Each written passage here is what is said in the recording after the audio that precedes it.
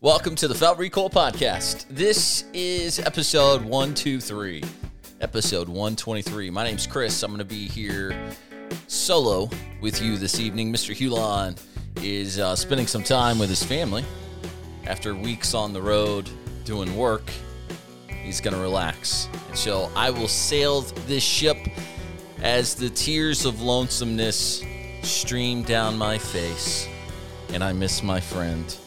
But I think I'll get through it, hopefully. Glad you're here. Thanks so much for telling people we exist. We're seeing the reviews come in. Subscriptions are rising to the podcast. That is largely and mostly to do with you and you telling others. We're seeing higher engagement on our social media than ever before. Thank you. Appreciate you being here. New episodes every Tuesday, wherever you get your podcasts. And if you do get this podcast every Tuesday, I do hope you'll subscribe. You'll make sure you rate us and leave a comment, even if it's a mean one. We want to see them. All right? Truth be told, once you send a podcast out into the ether, unless you have some sort of degree in information technology or engineering, you don't really hear much more about the analytics. It just goes out there. You can see how many people download it, but Apple and Stitcher and all these guys don't exactly track you down and tell you, here's what people are saying about your podcast, or here's who's downloading it and from where. You have to pay people to do that, which we do. So we can see it rising, and we appreciate your effort in making that a thing. Okay, our charity of choice this week, not necessarily involved in the story I'm going to share with you, but involved in the eradication of the behavior that leads to this being a story. The Tallahassee Police Department, according to the Washington Examiner, arresting 178 people. 178 people arrested and linked to a sex trafficking network after a 2-year investigation. Officials charging over 100 people with felonies such as lewd battery on a child under 16, human trafficking, production and possession of child exploitation videos and material. That's all according to the Washington Examiner. The story is linked at our Facebook page. You can help end this. It is modern-day slavery. Every 30 seconds, somewhere around the world, a child disappears and is sold into the trafficking that is happening around the world. OUR is there to help stop that. Operation Underground Railroad.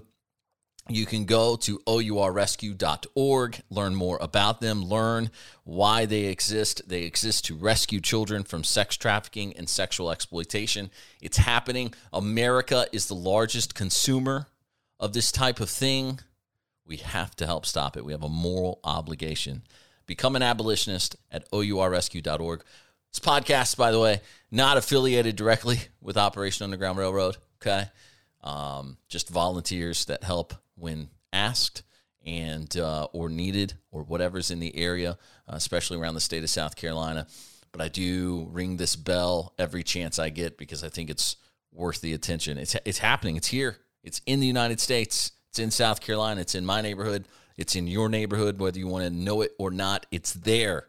People are stealing and raping children, and we can help stop it. It costs a lot of money to stop it, though. There's big bucks behind it.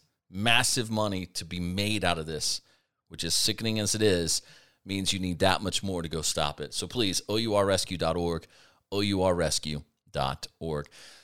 I have now had personal experience with the worst that is yet to come. And I'm not going to give you a lot of details because it's hardly my story to tell, but I'm involved tangentially, I guess you would say. But I was considering the fact, it looks like we're going to have a Biden-Harris administration. Woe is me and all that. I had a fireside chat literally with my oldest son yesterday, having a bonfire in the backyard because America. And he's catching wind of all the political mischief. He's hearing the conversation between mom and dad, grandma and grandpa. And so his big concern is that if Joe Biden becomes president, he's going to make us wear masks everywhere. and he's not going to wear a mask. And I said, you're not going to have to wear a mask. We're free people. We don't have to wear masks if we don't want to wear masks.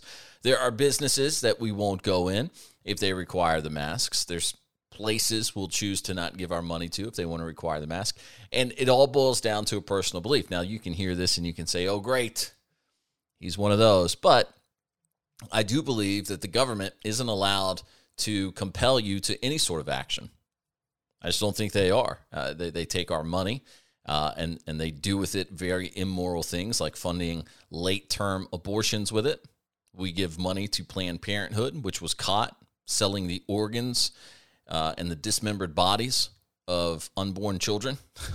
This is an evil organization founded on very racist ideology, but I digress. There are things the government does that it gets away with simply because it's gotten away with it for so long, just because we've allowed it. Truth be told, it's a very strong theory that if enough of us would go to our employers and say, don't take any more federal tax dollars out of my paycheck, and then we all told the federal government to kick rocks, there's not a whole lot the federal government could do about it. There's a lot more of us than there are of them. But I don't want to get too lost in the sauce or into the weeds here. My point is this. I was explaining to my son, we are born free people. That is what the founding documents of this nation are all about. And more importantly, no one man can take that away from you. No two people can take that away from you. Biden and Harris can't come and take that from us.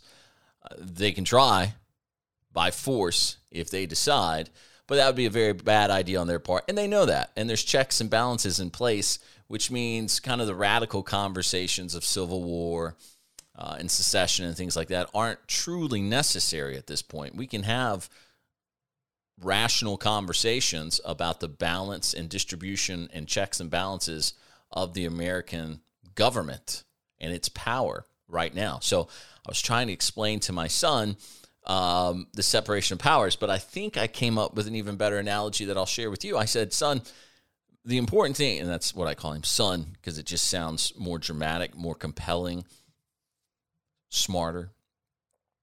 I said, buddy, listen to me. No, son, listen to me. People fear what they don't know.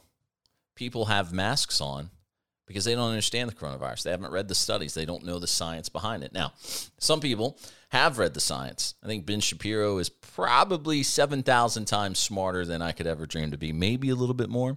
And he's a fan of the mask. And he would tell you that if elderly people come into your home, you should wear a mask while in the same room as them. I don't know that I think you have to do that. It's certainly an okay precaution if that's the step you want to take. What I will tell you, this leads back to the story at the top that I mentioned, personal experience with the worst that is to come. My grandmother, who is into her 80s and is late into a battle with Parkinson's, contracted coronavirus about 2 weeks ago. She was sent to a facility locally to kick it, I guess you would say.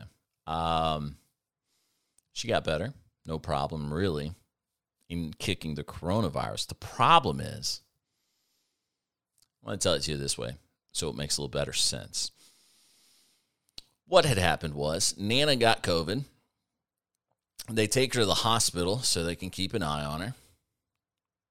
She kicks COVID in a matter of a couple of days. They send her to what they called a rehabilitation facility. Why for, I really don't know. This rehabilitation facility was the worst thing I've ever seen. It was terrible.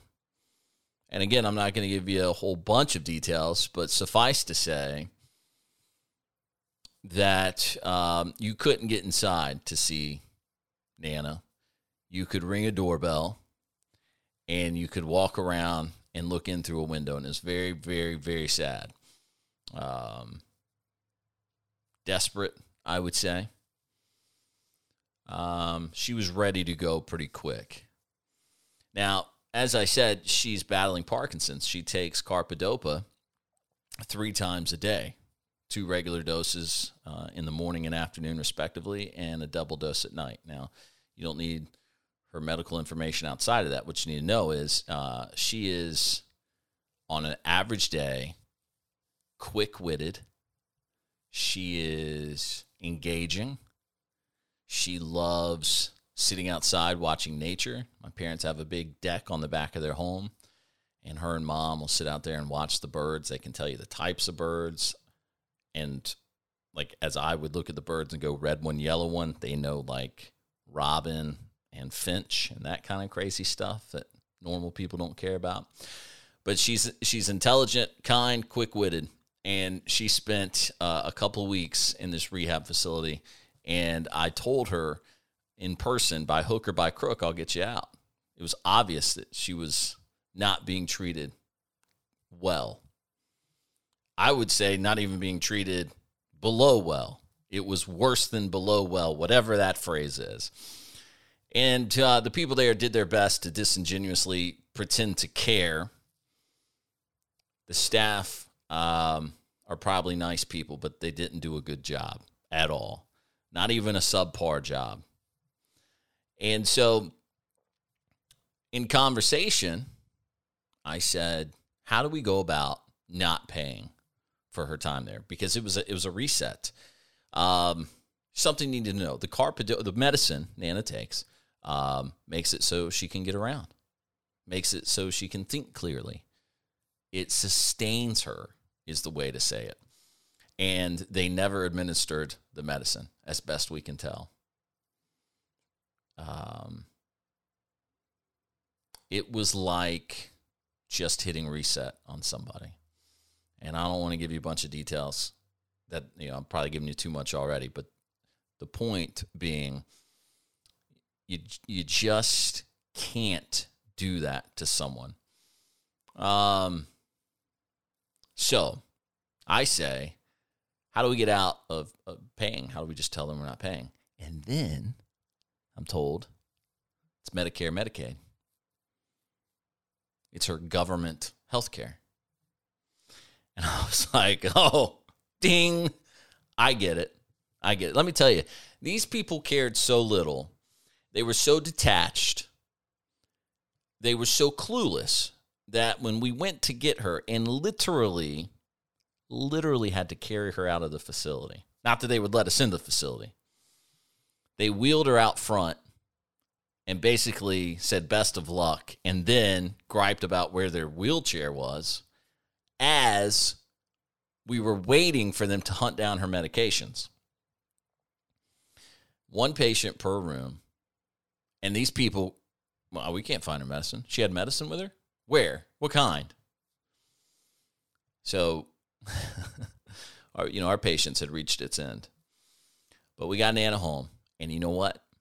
As soon as she got back to her regular regimen of medication and someone actually caring enough about her quality of life, as my mom and my wife do, her primary caretakers, boy, she's back at it. She's got her wit back. She is up and moving on her own when she wants to a degree. She uses a walker. But she's regular old Nana again, and we're happy about that. But it brought to mind to me that the government doesn't care about your quality of life. Government doesn't even care about the sanctity of life, let alone the quality of life. Age-old debate to be had there.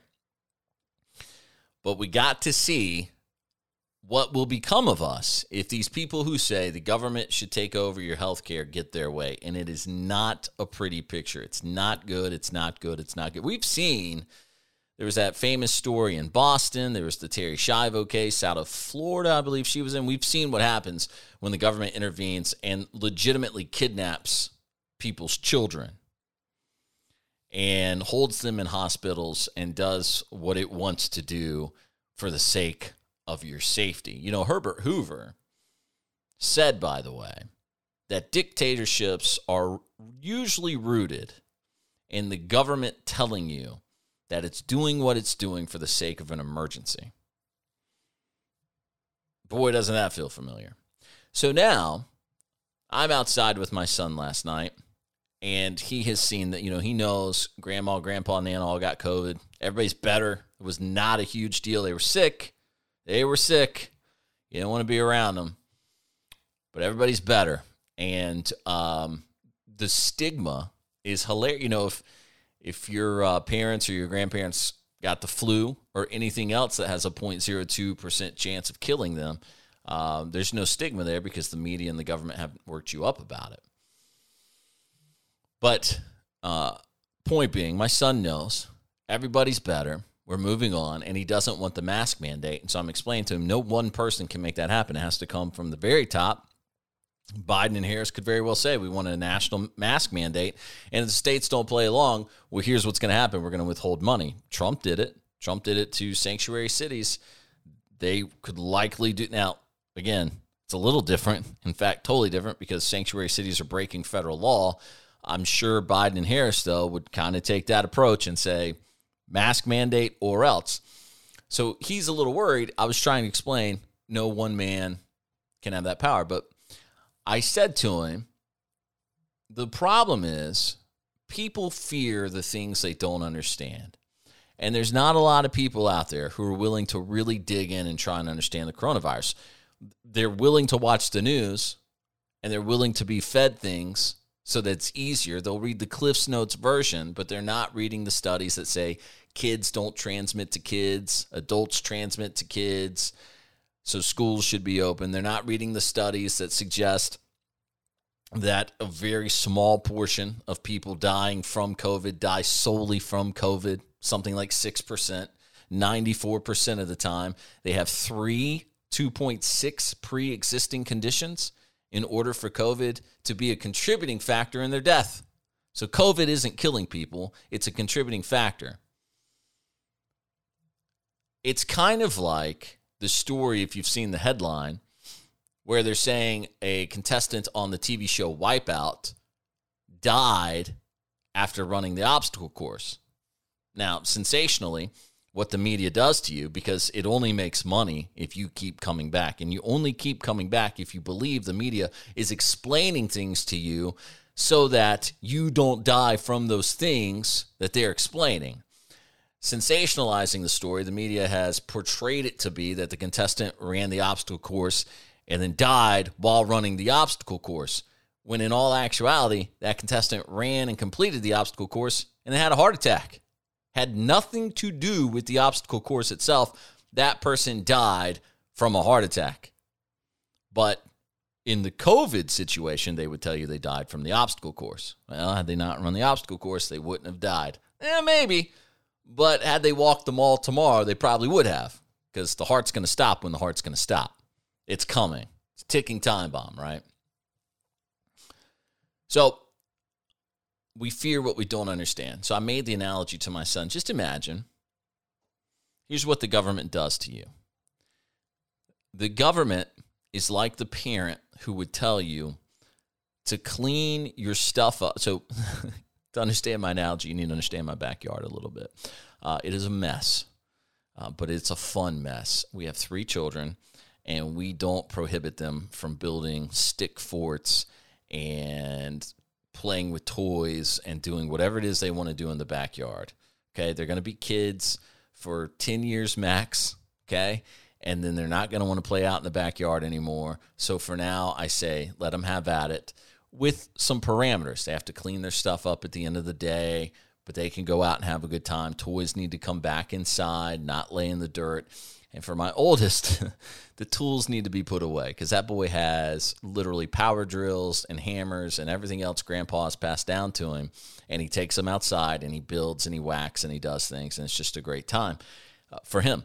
But I constantly have to stay on him. Pick the shovel up, put the rake back, get your hammer, get the drill, get all that out of the weather, wipe it off when you bring it in, clean it up, put it away. So I say to him, imagine if I didn't remind you of those things until midnight. And I wake you up, and it's pitch black outside, and I say, go outside and clean your toys. Go outside right now and clean your toys. And you go, well, it's dark outside. And I say, okay, for $2 out of your bank, I'll go with you with my flashlight. And you say, well, let me use the flashlight. And I say, no, you're not allowed to have flashlights. But for $2, I'll go outside with you with the flashlight so you won't feel scared. You'd probably give me the $2 if you had it to give me. And I go outside with you, and I'll hold the flashlight, and you do the cleaning. And then that is how it operates every day. You're afraid to go out because you fear the dark, you fear the unknown elements out there. And I have a flashlight that makes you less afraid, and you pay me for that flashlight every day. And, by the way, it's a requirement. You're only allowed to clean your toys at midnight. And if you don't want to be afraid, you better pay me. He was like, huh. I said, that's the government. That's how it operates. That's the media, and that's how the media operates. You better be afraid. But if you'll come back to me, I'll make you feel safe. And, by the way, guns are the flashlight. Guns are the flashlight. Because guns give you a reason to not fear the unknown. Guns provide you with a sense of security, with a sense that you can fend for yourself if all else fails. And in America, we're free people, and we're allowed to have the flashlight, and we're allowed to tell the government, you don't have to come with me. And by the way, we're allowed to tell the government, I don't have to clean it up at midnight if I don't want to. I'll clean it up while it's daylight. You can kick rocks. We are in a place now where I don't think a Biden-Harris administration is going to ruin America. I mean, we had 8 years of Barack Obama. He was pretty radical, pretty left. The question is, because, by the way, the hope in this, the silver lining in it is that you have classic liberal thinkers in the House. And by that, I mean people who really are liberal thinkers, not the hijacked term the American left is using these days, where they claim to be liberals and they're not. Okay, modern American liberalism is not liberal at all. It's actually very authoritarian.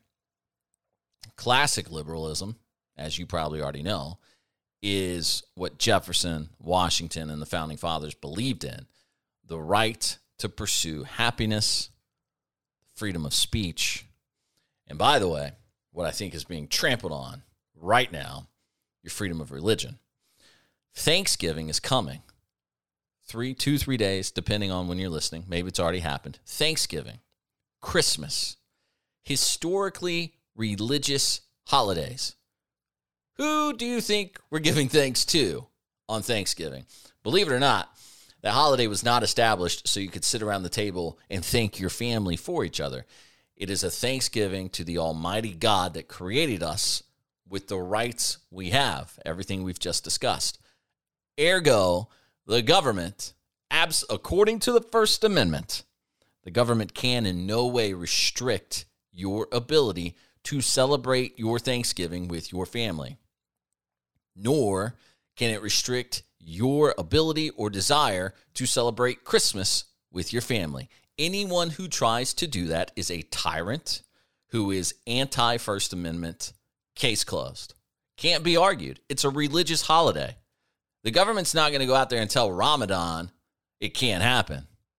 Well, sorry, you're not allowed to fast all day because we think you might get sick if you do it.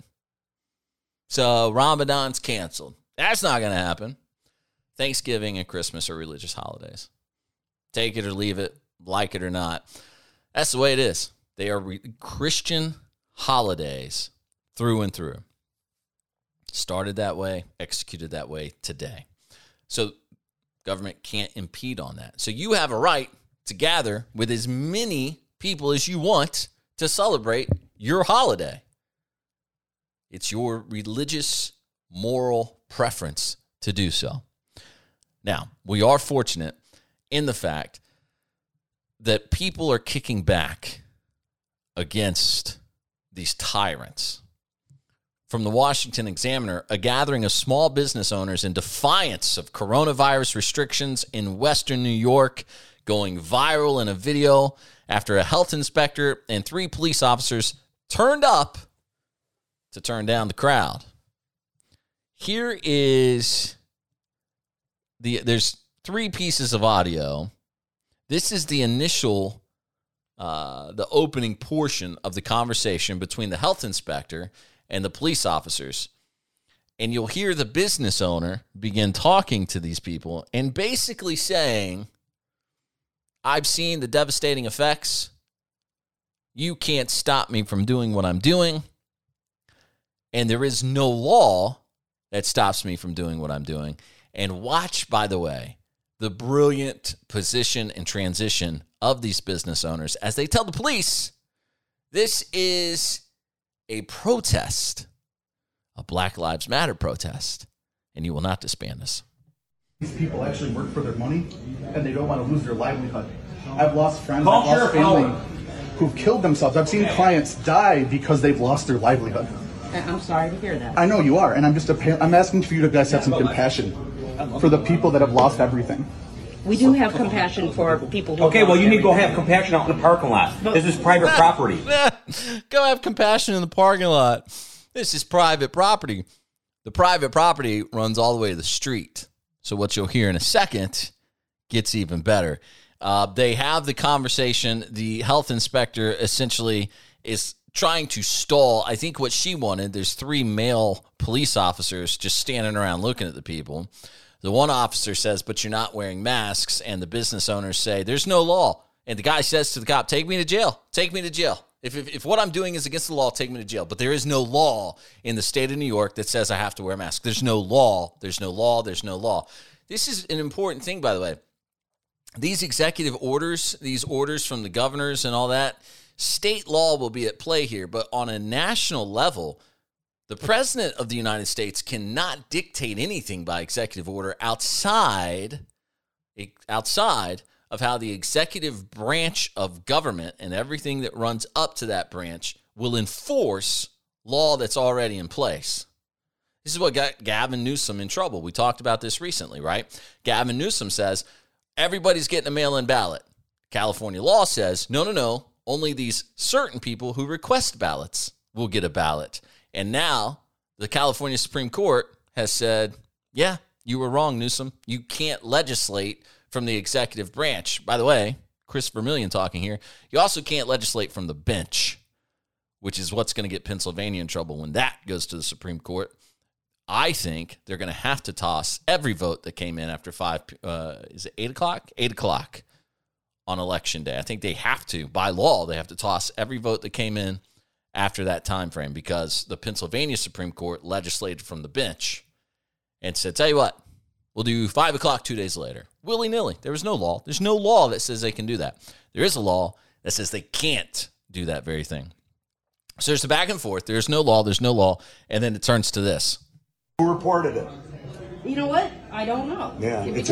And by the way, you'll hear the business owners say who reported it. This is a gathering of business owners who are talking about how to survive the COVID lockdown if it happens again. The lady who says it's anonymous is the health inspector. So there's a reference on the voices. Who reported it? You know what? I don't know. Yeah, it's anonymous, right? It's anonymous. It can't be anonymous. You need to know your accuser. You need to know it cannot be anonymous. You gotta go get a warrant. It cannot be anonymous. You gotta go get a warrant. You don't get the right policies. You don't get to violate the Constitution. It does not matter. You don't circumvent or subvert the Constitution. Okay, Miss, you need to leave. There's the crowd chanting, "Get out." I like that she thinks because it's code enforcement, she's above the law. And they're going at that point. Sheriff's officers have decided it's just not worth it. The code enforcement lady has no real audacity. She's only there because she thinks she can be, because she's a bureaucrat. She's part of the massive red tape problems we have in this country. Good for these people. Excellent for these people. They took it outside, and remember, they own even the parking lot. So here's what happens as they get out the door. You gotta get off the property. We don't want to off the fucking property. Dude, just because it's a Black Lives Matter protest, turn your head. You're not welcome here. This is a Black Lives Matter protest. You guys gotta go to the road. You gotta go to the road. We will not comply. We will not comply. We will not comply. I love it. We will not comply. We will not comply. This is a protest, guys. Comply. We do not have to disband. It is a protest. It's so good. Anytime you can play the opposing position's stance against them, you're going to win. And that's exactly what they did.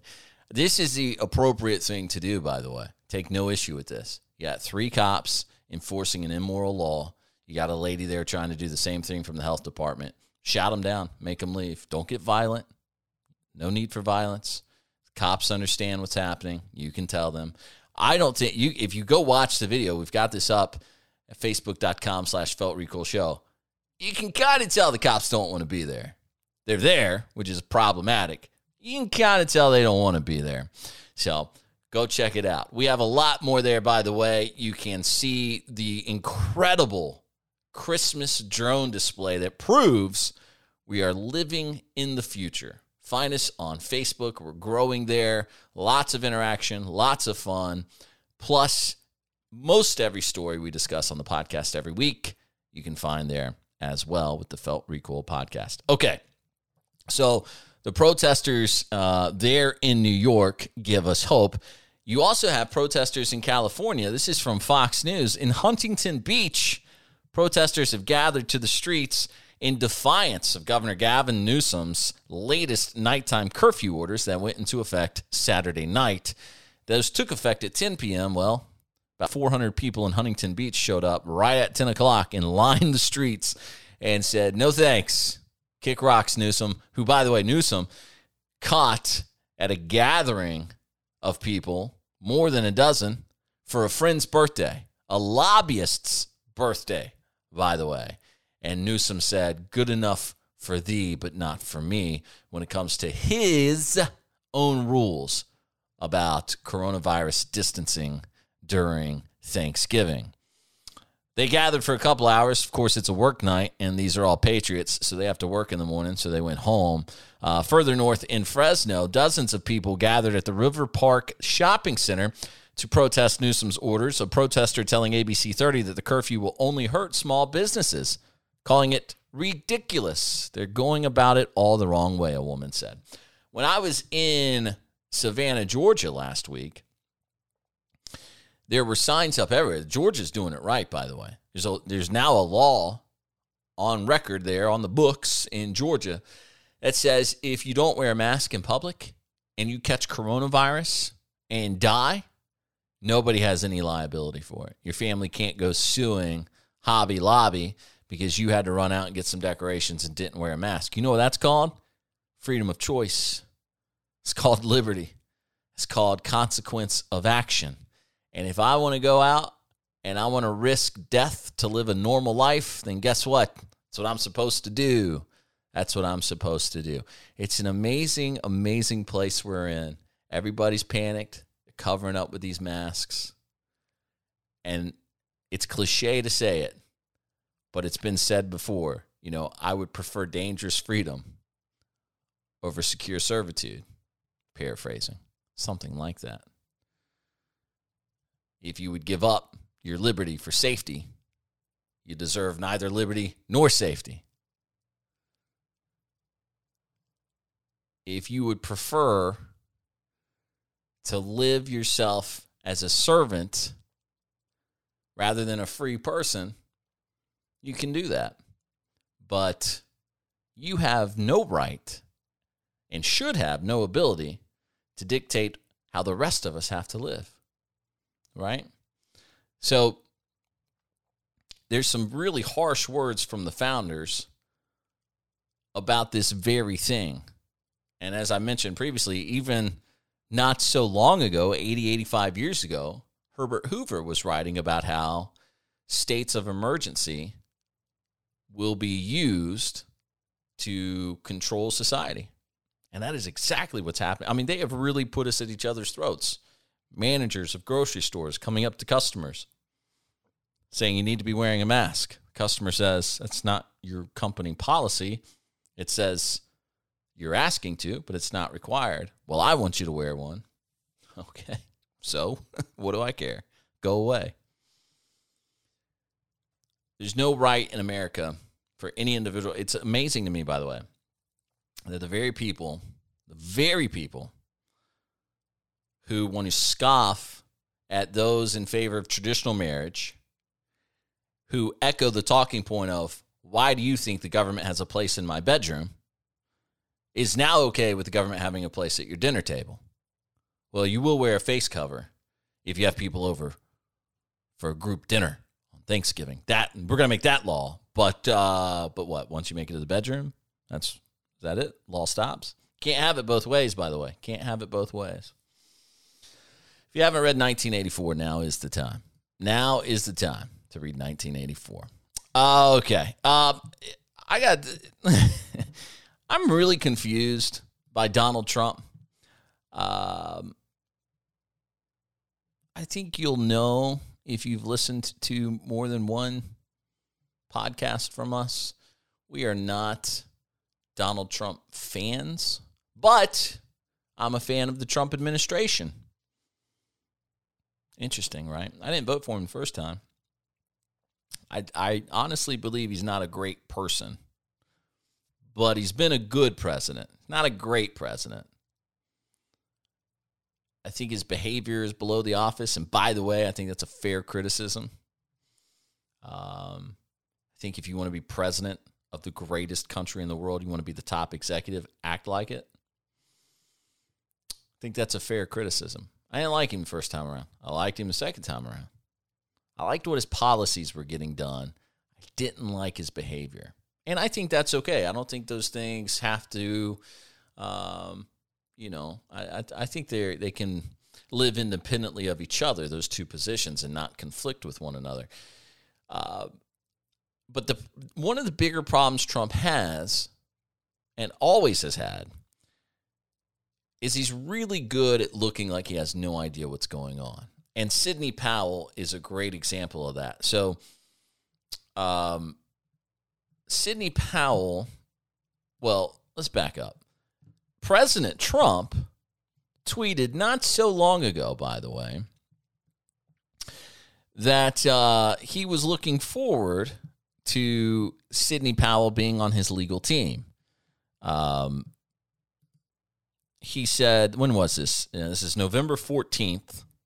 He said on Twitter, quote, "I look forward to Mayor Giuliani spearheading the legal effort to defend our right to free and fair elections. Rudy Giuliani, Joseph DeGenova, Victoria Tunsing, Sidney Powell, and Jenna Ellis, a truly great team, added Sidney Powell and Jenna Ellis, a truly great team, added to our other wonderful lawyers and representatives." Sounds like she's a part of the president's legal team to me, but as it turns out, no. 8 days later, the Trump campaign puts out a statement saying, quote, "Sidney Powell is practicing law on her own. She's not a member of the Trump legal team. She's also not a lawyer for the president in his personal capacity." Rudy Giuliani, attorney for President Trump, and Jenna Ellis, Trump campaign senior legal advisor and attorney for President Trump. That's who wrote that statement. So, man, how are we supposed to understand that we have to part and parcel the president's tweets to know what's real and what's not real? That is really disorganized.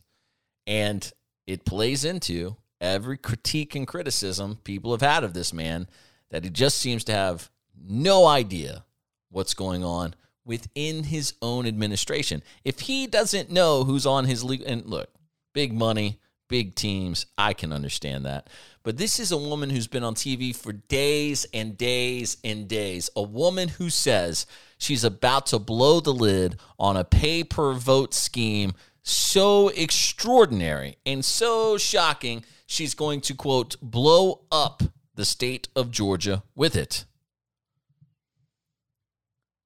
From the Washington Examiner, quote, "President Trump's legal team talked up on Saturday a massive lawsuit to be filed in federal court focused on an alleged fraud scheme involving Georgia and electronic voting machines. Jordan Sekulow and Sidney Powell appeared on Newsmax to tease what's next for the Trump team that has faced repeated setbacks in battleground state lawsuits. Sekulow said in the interview, "I can tell you right now what is coming in Georgia. I can't. Sekulow said, "I can't tell you right now what's coming in Georgia, but what is coming in Georgia will be shocking." Hours later, Powell offered more specifics, predicting that Georgia, among other battleground states upon which they are focused, quote, "will be the first state I'm going to blow up, and it will be biblical. She made several stunning allegations, including top Georgia state officials being paid to be a part of a conspiracy with Dominion Voting Systems, which has denied being involved in a vote-switching scheme, and much more. Powell said she believed the alleged vote-buying scheme stretched back years, and members of both parties are involved. Then, like a day later, the Trump campaign comes out and goes, you know what? She's not actually on the legal team. She's actually not on the legal team. Okay. So if you were confused, it's not your fault. It's the president's, because he put out a tweet that said she was on his legal team. And now, turns out she's not. All right. One last thing, and then our VOTA of the week. I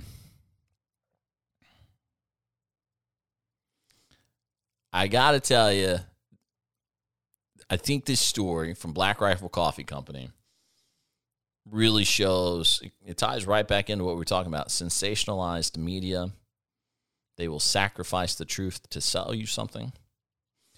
And I think they want to divide us even more than we may already be. Now, full disclosure, if you ever go back and listen, Black Rifle Coffee seems to be full of really, really good people. They're not above marketing gimmicks, okay? They took on Starbucks, told everybody they were going to hire 10,000 veterans because Starbucks was hiring 10,000 refugees, and that wasn't right. American veterans should be hired first. Nothing wrong with that. That's a cool approach if that's what you want to do. The problem with it was not entirely true. Starbucks hired 10,000 refugees worldwide, which amounted to like 70 in America when you did the math. Starbucks, by the way, props up American veterans like no other company in America. Sorry if that hurts to hear, but it's true. If you have served in the United States military and you go and work for Starbucks, they will pay for your college, and then you can choose your spouse or your child, and they will pay for their college too. So there's that. They also have a program dedicated entirely within the organization on how they can help veterans come home and reassimilate into society. Starbucks is good to the American veteran, all right? And by the way, those Starbucks may take some weird policy stances occasionally. You cannot blame Starbucks for stories that involve one barista.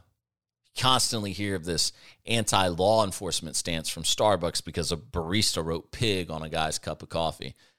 That is, if you believe that, there's no difference between that and saying guns should be illegal because one bad guy did one bad thing. All right? The extraordinary act of violence or the extraordinary act of disrespect from one outlier is not a proper representation of the whole. Okay? So you can't demand respect for the gun community in general after a mass shooting and then act like Starbucks is to blame because one barista wrote one thing on a cup of coffee. Fair? Fair. So my point is not to beat up on Black Rifle Coffee Company, but just to say that they're not above a little marketing shenanigans, which every company does. You know, it's marketing, right? That's what you do. So I get that. What's interesting about the Rittenhouse story is that the media wants to portray it as if Black Rifle Coffee Company has, you know, kind of, rendered its own verdict against Kyle Rittenhouse. They definitely haven't done that. They did not pull marketing dollars from the Blaze. What happened was Lin Wood, who is Rittenhouse's attorney and who has a fund dedicated to helping raise money to defend Kyle Rittenhouse, he tweeted out a picture of Kyle Rittenhouse and his attorney, I guess within the home state. There's a team of attorneys representing this guy. And then Ricky Schroeder of Silver Spoons fame. And these three fellas are all standing in a kitchen after Rittenhouse gets out on $2 million bond. And Rittenhouse is wearing a Black Rifle Coffee Company t-shirt. A member of the Blaze staff, who is a fella I'd never heard of before that has a podcast called Slightly Offensive, he retweets the photo. And he says Rittenhouse drinks the best coffee in the world. And then he puts a promo code where you can receive a discount. I'm going to assume it's a promo code he probably pushes on his podcast and the Blaze pushes as a whole. People who aren't able to think rationally took that to mean that Black Rifle Coffee Company was in some way sponsoring Kyle Rittenhouse or taking a stand with Rittenhouse or maybe donating dollars to his defense fund. I don't know how people took it that made, because here's the problem. It wouldn't be a story if Black Rifle Coffee Company would have just stayed quiet about it and said, no, I mean, we don't have any affiliation with him, but we do have an affiliation with the Blaze. Anyway, Black Rifle Coffee then releases a very lengthy statement from their CEO, and it went like this. Number one, did we sponsor Kyle Rittenhouse? The answer is no. The reason for that, and the reason why I think it's important, is that we're not in the business of profiting from tragedy. We're not in the business of profiting from this event. We have zero interest in collecting $1 from any of this. It is ethically inappropriate for us to do so or even give the perception. So why did we come out and say that? I wanted to make sure everybody knew we would not profit from this. Okay? Okay. So number two, did we separate our Blaze Media marketing contract because of that? No, we had a series of discussions with Blaze because there was a promotional code attached to an image of this. We said we do not want to be associated with profiting from this. Same thing I just said. We don't want to be associated with profiting from this. Can you please remove it? But our marketing relationship with the Blaze, we've had that for 2 years. Nothing changed with it. We believe in what they put out. We believe in that relationship. Number three, we believe in the Constitution, the Second Amendment, the right to bear arms. We also believe that a person is innocent until proven guilty. Black Rifle Coffee's been around for 5 years. We have over 400 people. 55% of those people are veterans. We've been able to do a lot in a limited amount of time. So we've raised over and given back over $1 million to veteran-related issues. Our loyalty to the veteran community and the people that love America has never wavered. There you go. They've never wavered, and that's great. And they are a good company that does really, really good things. So seems to me the Rittenhouse story from the media is simply the media, maybe twofold. People misinterpreting something, right? Because not like the guy said, if you buy through this code, all he said was you'll get a discount, right? Tell them the Blaze sent you type thing. It wasn't a matter of if you buy through this, you're supporting the legal defense of Kyle Rittenhouse. I appreciate, by the way, that was the CEO of Black Rifle Coffee and the founder, Evan Hafer. Is it Hafer? Hafer. Evan, what's your last name? I think that's a really good thing to say at the end, that we have a constitutional process. It's called due process. You are presumed innocent until those who accuse you of a thing can prove you actually did it. Prediction, by the way, that Rittenhouse walks, probably with time served. I bet they reach a deal of some sort, because the video evidence will show, as will physical evidence, that the agitators shot first, that Rittenhouse was attacked before using his rifle to defend himself, both times. So I think the evidence seems to suggest that they can't get him on murder or manslaughter or any of that stuff. We know the gun charges were bogus. They had to drop the gun charges against him. So the state has an uphill climb ahead of it to say that Kyle Rittenhouse murdered anybody.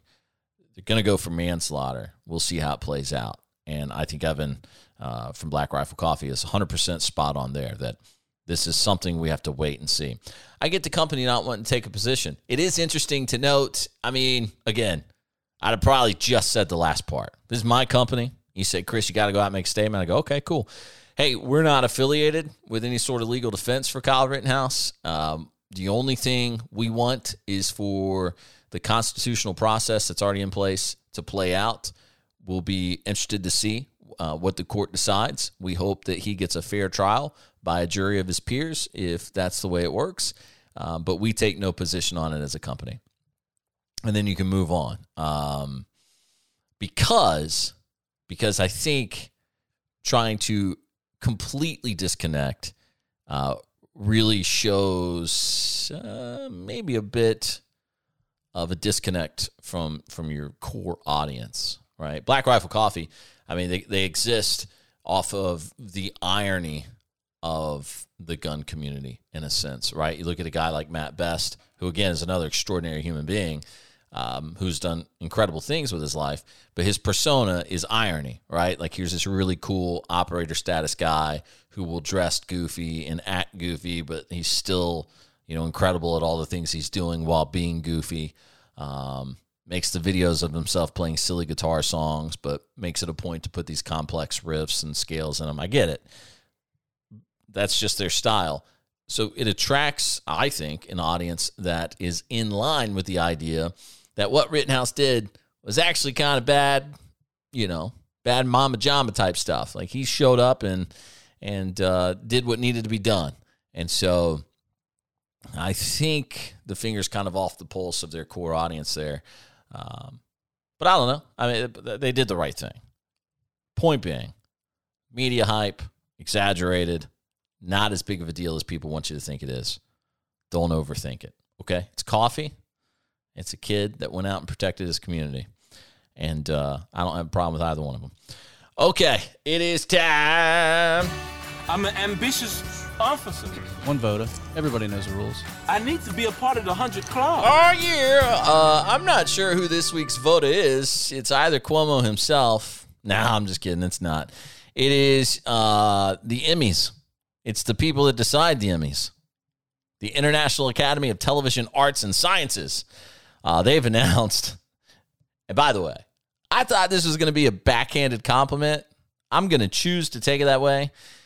So the Emmys, who give out awards for pretending to be things that you're not, are giving one of these awards for pretending to be things that you're not to the governor of New York, who has pretended to care during the COVID crisis, even though he has sentenced thousands of people to death through his ineptitude and mishandling of the coronavirus. This is the man who sent people back to nursing homes who were still contagious with the coronavirus, spread it like wildfire throughout New York's elder facilities, and killed countless people. And it is countless people because they don't even know.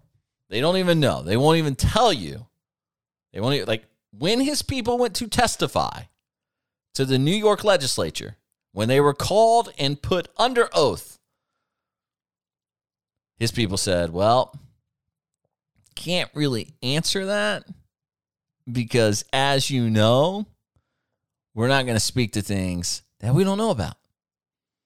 Newsday.com says that at a joint hearing held virtually with Senate and Assembly committees, legislators from both parties accused the Cuomo administration of failing to fully quantify the deaths in nursing homes. The administration has estimated more than 6,400 nursing home residents are among more than 25,000 New Yorkers who died of the virus. This, by the way, is from August, so the numbers have increased for sure. But legislators say that's misleading because the administration's way of counting deaths, which can list the death of a nursing home resident as a hospital death, if that's where they were transferred before dying. So, Cuomo puts you in a nursing home, you get COVID, nursing home sends you to the hospital to fight the COVID, but you die from it? Cuomo goes, well, not a nursing home death. I had nothing to do with that. Nothing to do with that. So he's attempting to whitewash his record. That doesn't matter to the Emmys. The Emmys are all about who can be fake the best. They say, quote, the governor's 111 daily briefings worked so well because he effectively created television shows with characters, plot lines, and stories of success and failure. People around the world tuned in to find out what was going on. and New York Tough became a symbol of the determination to fight back and also profit off of countless deaths of old people. Oh, no, that part's not in there. But that part is true. See, the only part here that's true is the part they didn't put in it, which I will. Cuomo has written a book. He's written a book about how to be a leader due to the coronavirus. It's called American Crisis, Leadership Lessons from the COVID-19 Pandemic. So here's a dude who, while old people are dying in homes because that's where he told them to go with coronavirus, and they spread it around to other people who would not have gotten it otherwise. Now all these people are dying, and he goes, you know what I'm going to do? I'm going to profit off this. I'm going to write a book, and I'm going to make a lot of money because I'm a Cuomo. And there's one thing the world knows about us. It's that we're not above profiteering off death, lies, and misconceptions. And that is why Andrew Cuomo is this week's Voter of the Week. I'm an ambitious officer. One voter. Everybody knows the rules. I need to be a part of the 100 Club. Appreciate you hanging out. New episodes of the Felt Recoil podcast every Tuesday. And the stories I've covered this evening can be found at facebook.com/Felt Recoil Show. You can also reach us by email, feltrecoilshow@gmail.com. Come on, be a guest, hang out. We'd love to have you. I promise. It'd be fun. We'll see you in a week for another brand spanking new episode of the Felt Recoil podcast.